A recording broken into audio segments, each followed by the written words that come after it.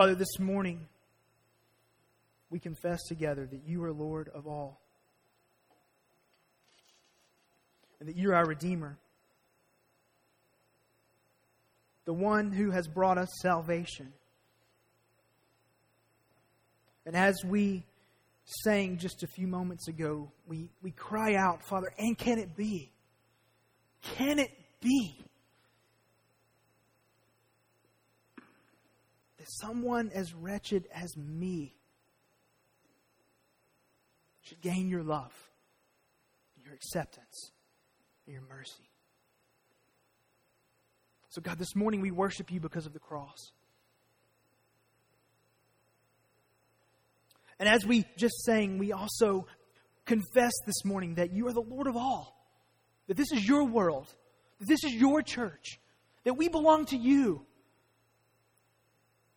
And so may your vision be our vision. May our vision be to please you and to obey you and to follow you. May our vision be for you. And so as we go to your word this morning, here's what I pray over your people. I pray, God, that you would change our hearts and that you would give us renewed desire, renewed longing, renewed focus to seek after you and your will, your kingdom, your mission, your vision. This is what we long for, and we pray you would show it to us from your word. And so, God, we pray these things in the name of Jesus Christ, and we pray them for your glory. Amen. Friends, thank you for worshiping with us this morning. And as I said earlier, it is so good to be together with God's people, to sing with gusto. I was so moved to worship just listening to the voices around me, crying out to God and worshiping Him. And so thank you for worshiping with us this morning. If you have a Bible, go ahead and take it and turn over to the book of Acts, chapter 1. If you're new to the Bible, that comes right after Matthew, Mark, Luke, and John. And if you didn't bring a Bible this morning, you'll find our sermon passage as well as an outline printed on the back of your bulletin, and so you can look there. And so last week, here at Redeemer, we began a new sermon series through the book of Acts, and our sermon series is entitled God's Mission Through His Church. God's mission through His church. And so what we're going to see as we work verse by verse through the book of Acts is that God is at work in the world. God's at work in the world to accomplish His purpose, His mission, and He's going to do it through His church. And so as we walk through the book of Acts, what we want to see is God's mission and how He's going to use His church to accomplish it. And then we want to align ourselves with that. That's what we want to accomplish as we labor through all the verses in the book of Acts. We want to see God's mission and how He's going to use His church to accomplish it. And then we want to align ourselves with that. We want to be a part of what God is doing and in the ways that God is doing it. So this morning we'll continue by looking at verses 4 through 11 in Acts chapter 1. Our sermon title this morning is Witnesses. So if you would, please stand with me in honor of God's word as we read it together. Acts chapter 1, beginning in verse 4.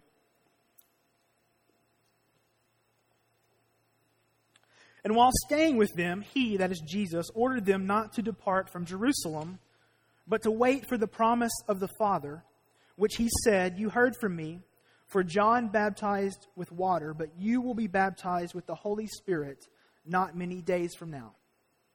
So, when they had come together, they asked Him, Lord, will you at this time restore the kingdom of Israel? He said to them, It is not for you to know times or seasons that the Father has fixed by His own authority. But you will receive power when the Holy Spirit has come upon you. And you will be my witnesses in Jerusalem and in all Judea and Samaria and to the end of the earth. And when He had said these things, as they were looking on, He was lifted up, and a cloud took Him out of their sight. And while they were gazing into heaven as He went, behold, 2 men stood by them in white robes and said, Men of Galilee, why do you stand looking into heaven? This Jesus who was taken up from you into heaven will come in the same way as you saw him go into heaven. This is God's word to us this morning. You may be seated. So our sermon this morning is witnesses, as we try to work through these 8 verses in the chapter 1 of the book of Acts. And so here's the main point. Here's the main point. The church is here on earth to be witnesses to Jesus Christ. The church is here on earth to be witnesses to Jesus Christ. So what that main point means is that one reason you and I are on earth is to be witnesses to Jesus Christ. And so that is what we want to look at this morning. And so our first point is, what's next? What's next? And that's not a question for the sermon, what's next, but that's a question for the book of Acts. What's next? What we have in the book of Acts is kind of Luke part 2, as we talked about last week. In the book of Luke, a guy named Luke wrote all that Jesus said and did while he was on earth. And then in the book of Acts, the same guy, Luke, chronicles what the followers of Jesus, how they responded to who Jesus was and what he had done. And so here in chapter 1, what we have are these followers, Jesus' disciples. We might say the 12 apostles. They're with him. And they're with him. He's died on the cross. On the 3rd day, he rose from the dead. And so for this 40-day period, Jesus would appear to his disciples and he would teach them. And so these verses happen in that 40-day period at the very end of it. And so Jesus would teach them, and he would say things to them like, we're told in Luke chapter 24, that he would go through the Old Testament and he would show them how all the Old Testament pointed to Jesus. How he was the Messiah. He was the promised one. Just as our kids sang this morning, he was, he is, he always will be our Messiah. And so Jesus would teach them these things. And then as we see in verse 4, he also taught them that something was going to come soon called the Holy Spirit. And that when the Holy Spirit came, they would have power. And so Jesus is now coming in and out, teaching his disciples and instructing them about this stuff that's about to happen next. And so last week we talked about kind of the roller coaster ride that it was at this point to be a follower of Jesus. I mean, imagine you're out fishing and he comes up to you and says, put down your nets and follow me. And for some unforeseen reason you can't explain to your mother, you put them down and you followed him.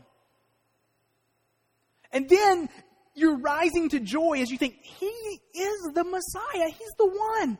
He's the one God has sent to rescue his people. And then he says, hey, by the way, I just need you to know, we're going to go to Jerusalem and I'm going to die. Come again? We're going to go to Jerusalem and you're going to die? I thought you were the chosen one. I thought you were the Messiah. And then they go and he dies. And so in those days that he was in the tomb, sadness, dismay, probably rubbing their head and saying, I thought he was the Messiah, but now he's dead. How does this fit together? How can he be our Redeemer and our Lord and the one who was to come and be dead? And then he's alive. Death couldn't hold him. He overcame death. He's alive. Jesus is alive. He is really alive. He's alive. We're overwhelmed with joy. He was dead and now he's alive. He is the Messiah. It's going to happen. The kingdom is going to come. All that we hoped and we thought we were wrong, it's going to happen. And then Jesus starts all this rhetoric about leaving? Wait, you're alive. You've already died. You're going to leave us?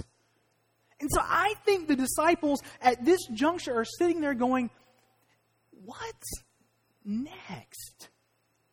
I mean, can this story get more bizarre than it already is?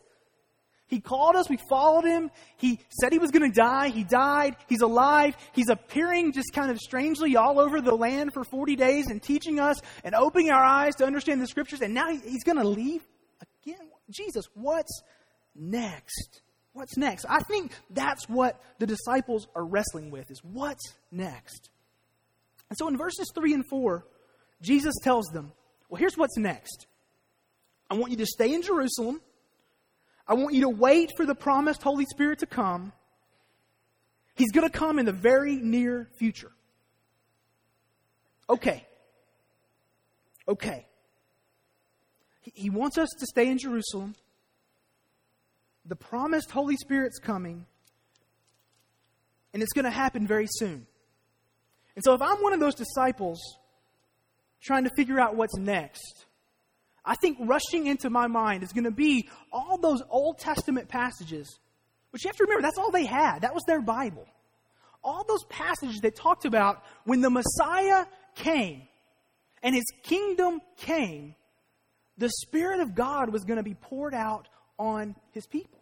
So for example, Isaiah chapter 32, verses 14 through 20. For the palace is forsaken, the populous city deserted, the hill and the watchtower will become dens forever, a joy of wild donkeys, a pasture of flocks. Verse 15, until the Spirit is poured upon us from on high. And the wilderness becomes a fruitful field, and the fruitful field is deemed a forest. Then justice will dwell in the wilderness, and righteousness abide in the fruitful field. And the effect of righteousness will be peace, and the result of righteousness, quietness and trust forever. My people will abide in a peaceful habitation, in secure dwellings, and in quiet resting places. And it will hail when the forest falls down, and the city will be utterly laid low. Happy are you who sow beside all waters, who let the feet of the ox and the donkey range free. So, littered all throughout the Old Testament, like this passage in Isaiah 32, are these passages that speak of a coming time, a time of blessing, a time of righteousness, a time of quietness, a time of trust, a time of God's glory forever. And when it comes, the Spirit's going to be poured out. So if I were one of those disciples, and I knew all those texts running all throughout the Old Testament, I'm scratching my head and going, really, okay, what's next? He's leaving, but the Spirit's coming. I think it would have been quite logical and quite acceptable to ask Jesus the question we see in verse 6 of Acts chapter 1. Lord, will you at this time restore the kingdom to Israel? The Spirit's coming. You're here. Is this the time where the glory and the reign and the joy come? Is this the time where you come and establish your kingdom forever? Is this the time when all the promises will be fulfilled? What is next? Is it about to happen? And I think too often we look at the questions that the disciples ask like this and we say, tisk, tisk. What are you thinking? Don't you get it? How would you ask that question? And I think that the reality is it was a good question. It made sense. The Messiah is here. He's alive. The Spirit is going to be poured out. We're here in Jerusalem. It just makes sense. But now, Jesus had something different for them. He had a much different answer to the question, what's next? But they ask a good question. Jesus, are you at this time going to establish the kingdom? And so I hope you feel where the disciples are right now. Because I just spent a good amount of time trying to help you feel the tension that the disciples were feeling. Because the whole rest of this passage only makes sense in that tension. This is going to be it. It's all coming together. Jesus, are you at this time going to restore the kingdom to Israel? And as we see in our passage, the answer to that question is no. The answer to that question is actually far more overwhelming. So the second point, the answer to the question, what's next, is I'm going to use you to expand my kingdom. The answer that Jesus gives his disciples is, I'm going to use you to expand my kingdom. He says, you will be my witnesses. So in verse 7, he somewhat chastises them a little bit, and he says, really the question you've asked, at this time, is the kingdom of Israel going to be established? Really, it's not a question for you to be asking. So in verse 7, what Jesus says is, the answer to that question belongs to God, and you just don't need to worry about it. It will come when God deems fit for it to come. Rather, what I want you to do right now is focus on being faithful to the task that I have for you. The question is not, is the kingdom of Israel going to come? Or when is it going to come? Or can I predict when it's going to come? But the question is, will you be faithful to what God has put before you? And so verse 8 takes this whole dialogue and shifts it on its head in perfect Jesus fashion. And here's what he says. He says, I'm going to send the Spirit. And the Spirit's going to give you power. And by the power of the Holy Spirit, you will be my witnesses. Not just in Israel. Not just in Jerusalem. But in Judea and all of Samaria and to the ends of the earth. So really what he says is not only are you asking the wrong question, but you're asking far too small of a question. Right now, is God going to restore Israel? No, God's up to something much vaster than that. He's going to use you to take this message about me to the ends of the earth. Consider Isaiah 49, chapter 6. Isaiah 49, chapter 6.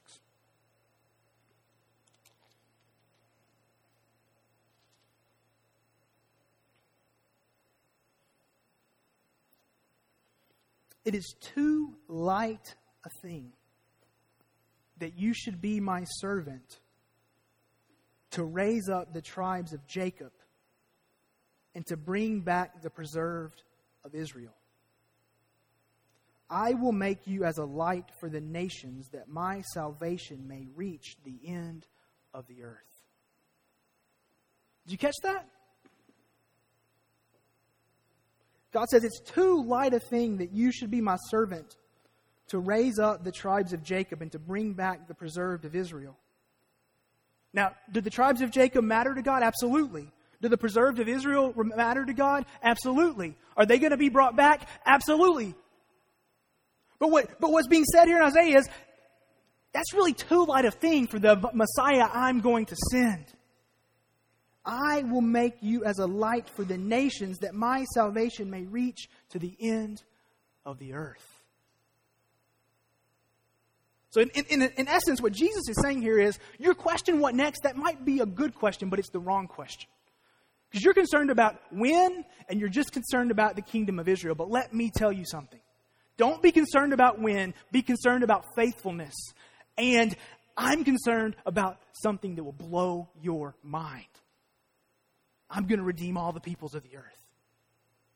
I am going to redeem all the peoples of the earth. That's what he's saying in this passage. You will be my witnesses to carry the truth about me to the ends of the earth. But you can't do it alone. You need some help. Therefore, the Spirit is coming. Verse 8, you will receive power when the Holy Spirit has come upon you. The Holy Spirit, the third person of the Trinity, God the Father, God the Son, God the Holy Spirit. The Holy Spirit is coming to dwell with and dwell in and provide power to the people of God. Now, in the coming weeks, we're going to discuss the Spirit and His work in a lot more detail. But for this morning, Jesus speaks of one aspect of the Spirit's power, Spirit's presence, and that is power. The Spirit's power is coming to enable and to embolden you in the particular task that I've put before you. You will be my witnesses. So, let's not miss this important point. The Holy Spirit provides the power. The Holy Spirit is the one who does the work. The Holy Spirit is the one who will embolden the witness. The Holy Spirit is the one who will make the witness faithful. The Holy Spirit is the one who will generate a response to the testimony. We cannot do it alone. We need the strength of God. We need a power from outside ourselves if we are going to be a part of God's mission. And God in His goodness and God in His mercy has provided it. You will be my witnesses to the ends of the earth, to the glory of the Father. And you will receive the Spirit of God to empower you and to enable you along that path. So let me just pause. Friends, we're Americans. Most of us are somewhat successful Americans. And we like to pride ourselves on the sweat of our brow and our hard efforts and what we've accomplished. God's calling us to a mission that we can't accomplish. God's calling us to a mission that we can't fulfill. God's calling us to a mission that apart from His Spirit, we are unable to fulfill. But yet, He has provided us the power we need in His Spirit. So Christians, let me just ask you this question. Do you live with an awareness that you are wholly dependent upon the Holy Spirit for power? Do you pray as if you are wholly dependent upon the Holy Spirit for His power? Have you pondered and meditated upon and considered the great work of the Spirit of God so that you can have confidence to obey God's commands? Of course we can't do it on our own, but He has given us His Spirit.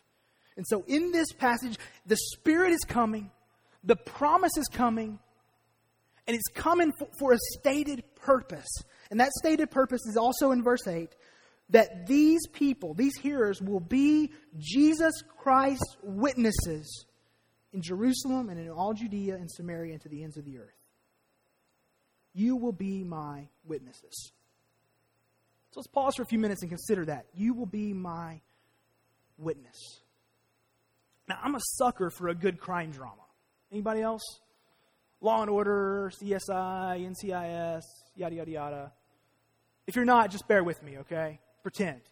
Now, here's what I know. I know that those are really unrealistic. Extremely unrealistic. You know, you can solve a serial murder case in about 32 seconds and have the guy in court after the next commercial break. Like, I realize that's unrealistic. But for some reason, I'm a sucker for them. And almost every episode of one of these shows hinges upon the testimony of a witness. Almost every one of them hinges upon the testimony of someone who witnessed something about this crime that they can speak about it. But as I was pondering this, you will be my witnesses this week, and I even emailed with a lawyer friend of mine to probe around about what he looks for in a witness. Here's what became really clear to me is, you know, there are good witnesses and there are bad witnesses. But the minute that I observe a crime, I'm a witness to it whether I want to be or not. You get that? The minute I observe a crime, I'm a witness whether I want to be or not. So it's not like, oh, well, I think I want to be a witness to that crime. Either you observed it or you didn't. Either you experienced it or you didn't. And if you experienced it and if you observed it, being a witness is not something that you seek after. It's who you are. You are a witness. You guys tracking with me on that? And so every one of these shows tends to go around this. So there are good witnesses and bad witnesses. There are honest witnesses and there are dishonest witnesses. But if you were there and if you observed it, you're a witness. There's nothing you can do to make yourself not be a witness. Now, the lawyer can choose to use you or not use you, but you're a witness to the crime. You were there. You experienced it.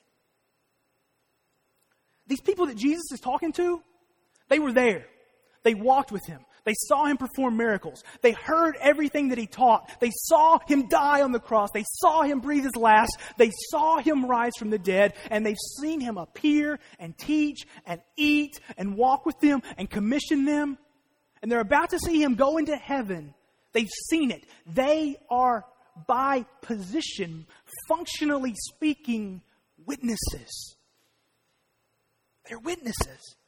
And the reason I belabor this point is because for some reason in Christian vernacular along the way, witnessing became something you do once a week on Tuesday night. Right? Witnessing became an optional activity. I'm Jamie, and occasionally I might become a witness to not become a witness. I'm going to tell you about Jesus, and then I'm not going to be a witness. But that's not what he's saying. He's saying, you've experienced it. You will be my witnesses. It's who you are.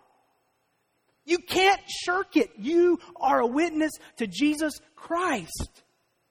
And so I think because most of us grew up in the church, when I say witness, when you saw at the top of the sermon page, witnesses this morning, you said, oh no, he's going to talk about evangelism and I'm going to have to shift into evangelism mode. Anybody think that?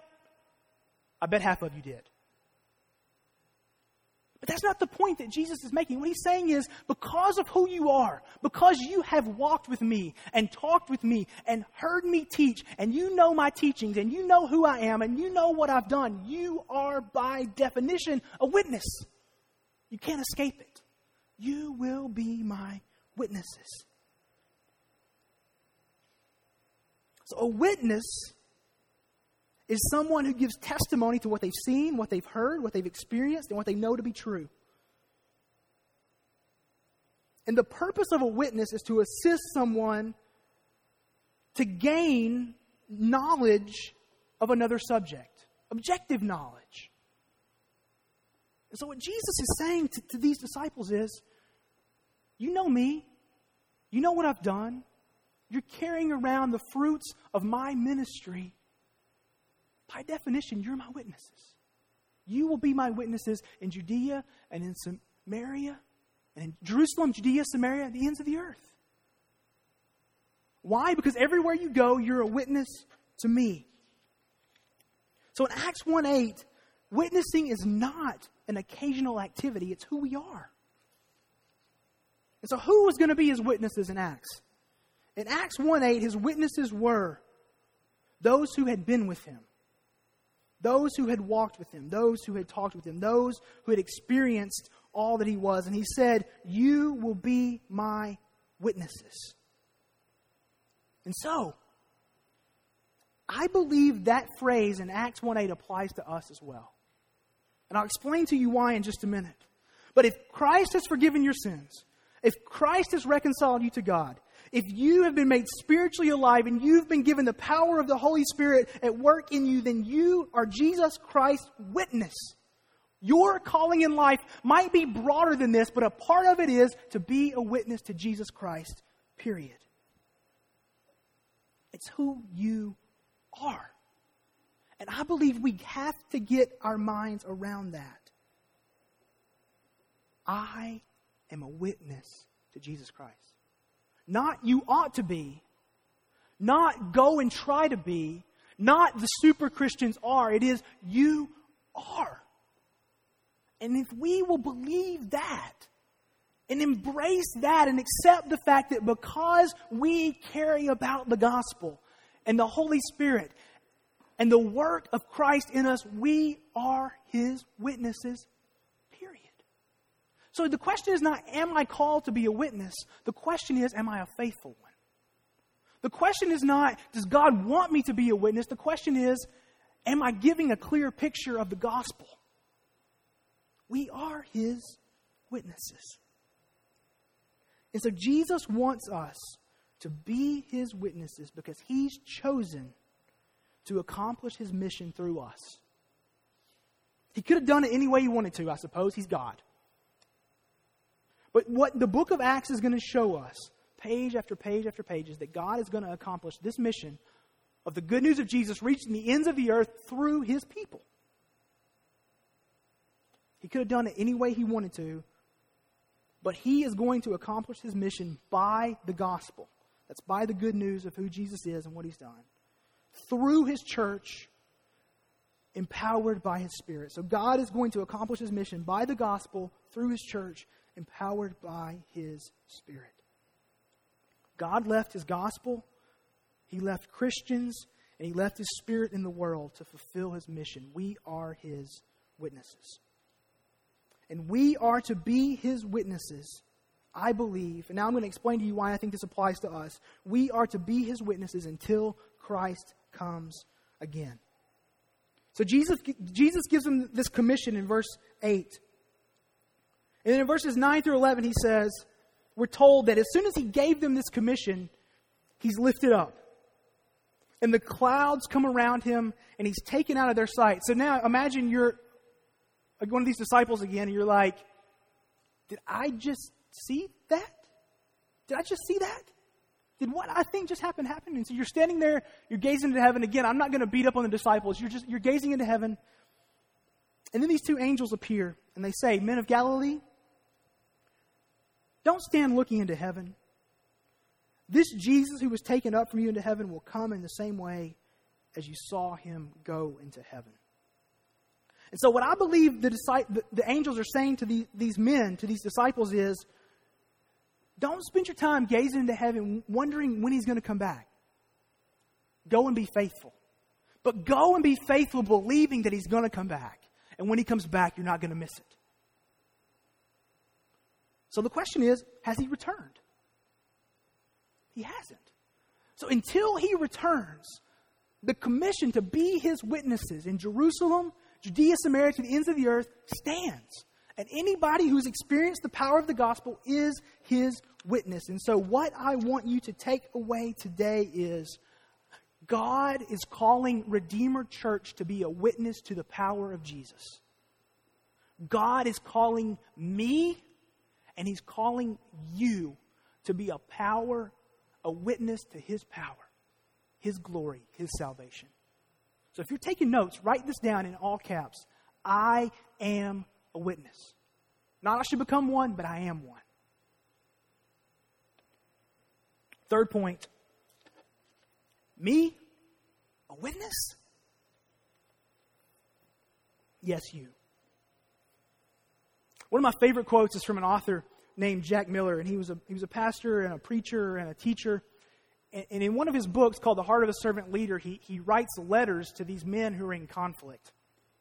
And these letters go on, and they're pretty intense. I mean, they're pretty direct and pointed to the point that I'm like, I don't think I ever wanted to receive a letter from Jack Miller because he's just going to call me out the way I needed to be called out. But in one of these letters, he's talking to a pastor who is sinning against another pastor. And this is what he said. He said, I am exhorting you, dear brother, to be who you are. You are a child of God. You've been accepted by him. He has loved you. So I'm exhorting you to love your brother as a child of God. Be who you are. So if I could borrow Jack Miller's logic, my exhortation to us this morning is, don't become a witness, you are one. If you bear the name of Jesus, you are one. But be who you are. Live as if you believe that God wants to use you to testify to his power and his gospel for his glory. Because if we don't believe it, we're going to trifle about and waste our lives. But if we believe it, I believe we will roll up our sleeves and we'll say, what sacrifices do I need to make to be who I am? God's calling you to be a witness. He's calling me. It's who we are. So how can we do it? How can we do it? If I can give you a summary statement and then some applications. A summary statement. Everything that you say and you do is a testimony about Jesus. Everything that you say or do is a testimony about Jesus. So the question before you is, are we giving off an accurate picture of who God is and what he's come to do in his people? So here are a few practicals of how I think we flesh that out. Number one, holiness matters. Holiness matters. And what I mean by that is personal holiness, a life submitted to the Bible, to Jesus as Lord, and to obedience to him matters. Either, and those of you who are with us in Titus, this should be familiar, either our lives will give a testimony to the power of sin at work in us, or they will give a testimony to the power of the grace of God at work in us.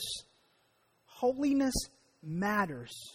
Pursue a life of obedience to God for the glory of God, and do it from the fact that He has saved you and changed you and given you a new heart and made you spiritually alive. But don't trifle around with sin.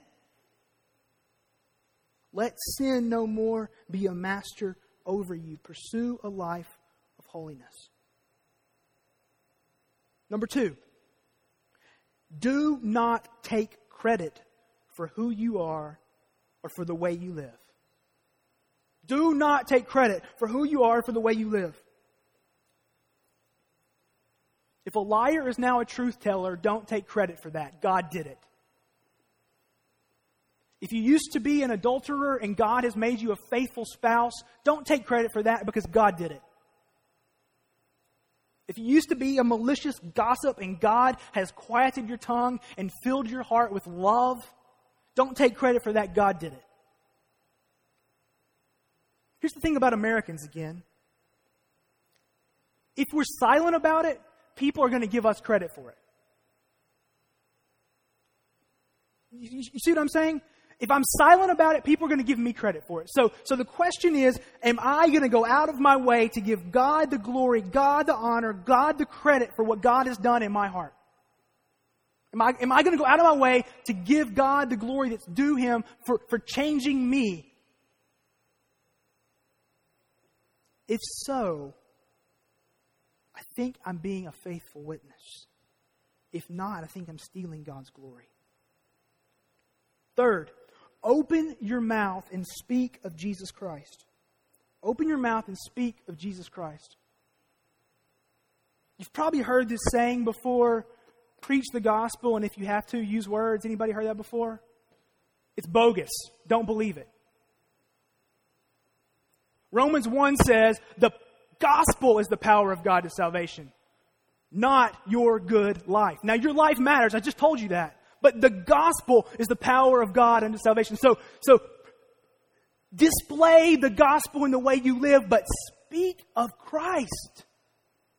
Again, witnessing gospel evangelism has become this little circle over here, and we get weird when we get close to the circle, right? You know, like I was having dinner with you, and we're having a great dinner, but how am I going to get the conversation? You don't have to get the conversation in the circle. Just talk about Jesus. Hey, you sure seem to have a great family. Your kids really are obedient. You can say, yeah, we do that pretty well, don't we?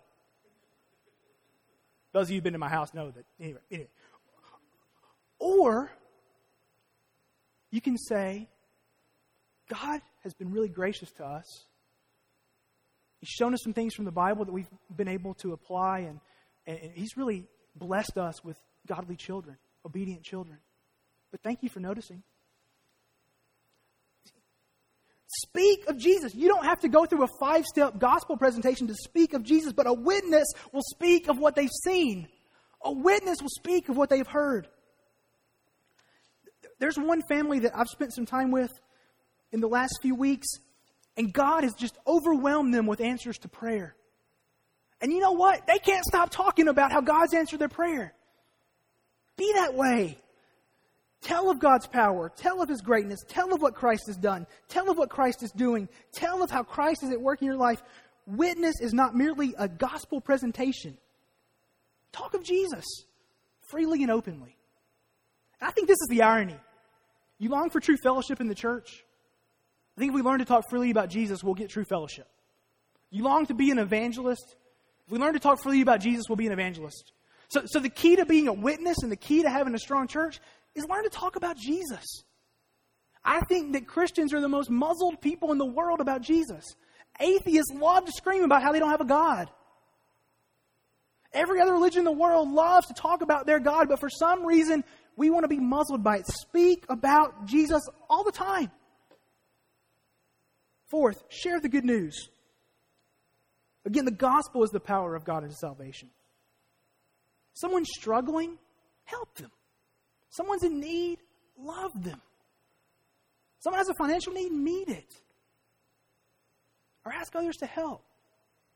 But as you love them, and as you meet them, and as you help their immediate needs, point them to the Savior. Fifth, be strategic and intentional. Be strategic and intentional. How many of you have heard a sermon like this before and thought, okay, I'm going to go to the lunch and I'm going to share the gospel with the waitress?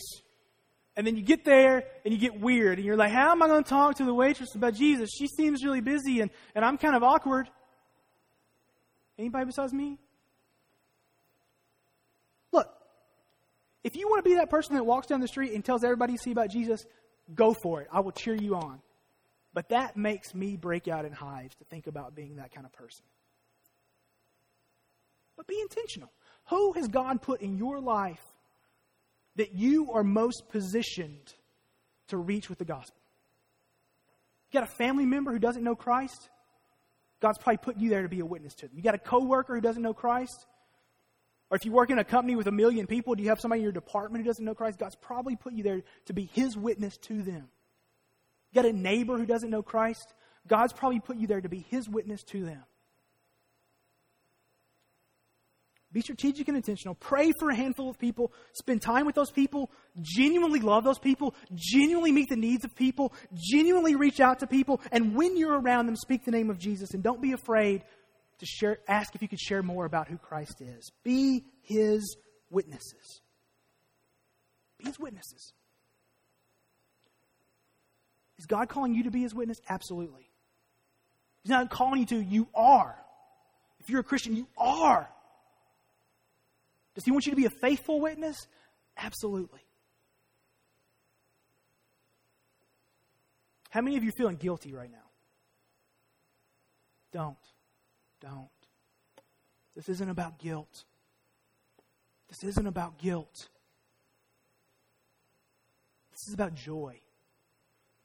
The Creator of the universe has chosen to carry out His mission through His church.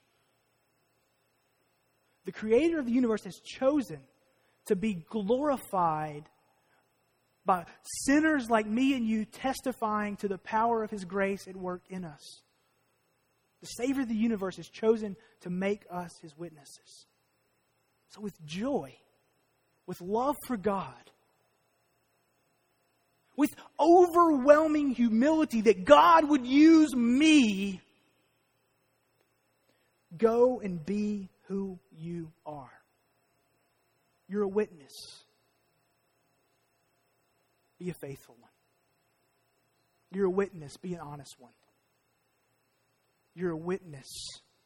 Be a witness to Jesus and not to your own self. Don't feel guilty. Don't feel guilty. God's made you a witness. Live it out. Does anybody here feel helpless? Like, I can't do that?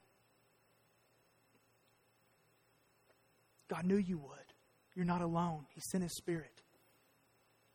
His Spirit will give you the power to testify to Him. Now, He doesn't promise us power for athletics. He doesn't promise us power for money making. He doesn't promise us power at our jobs. But He promises us power when we're being witnesses to Jesus. Embrace it. Believe it.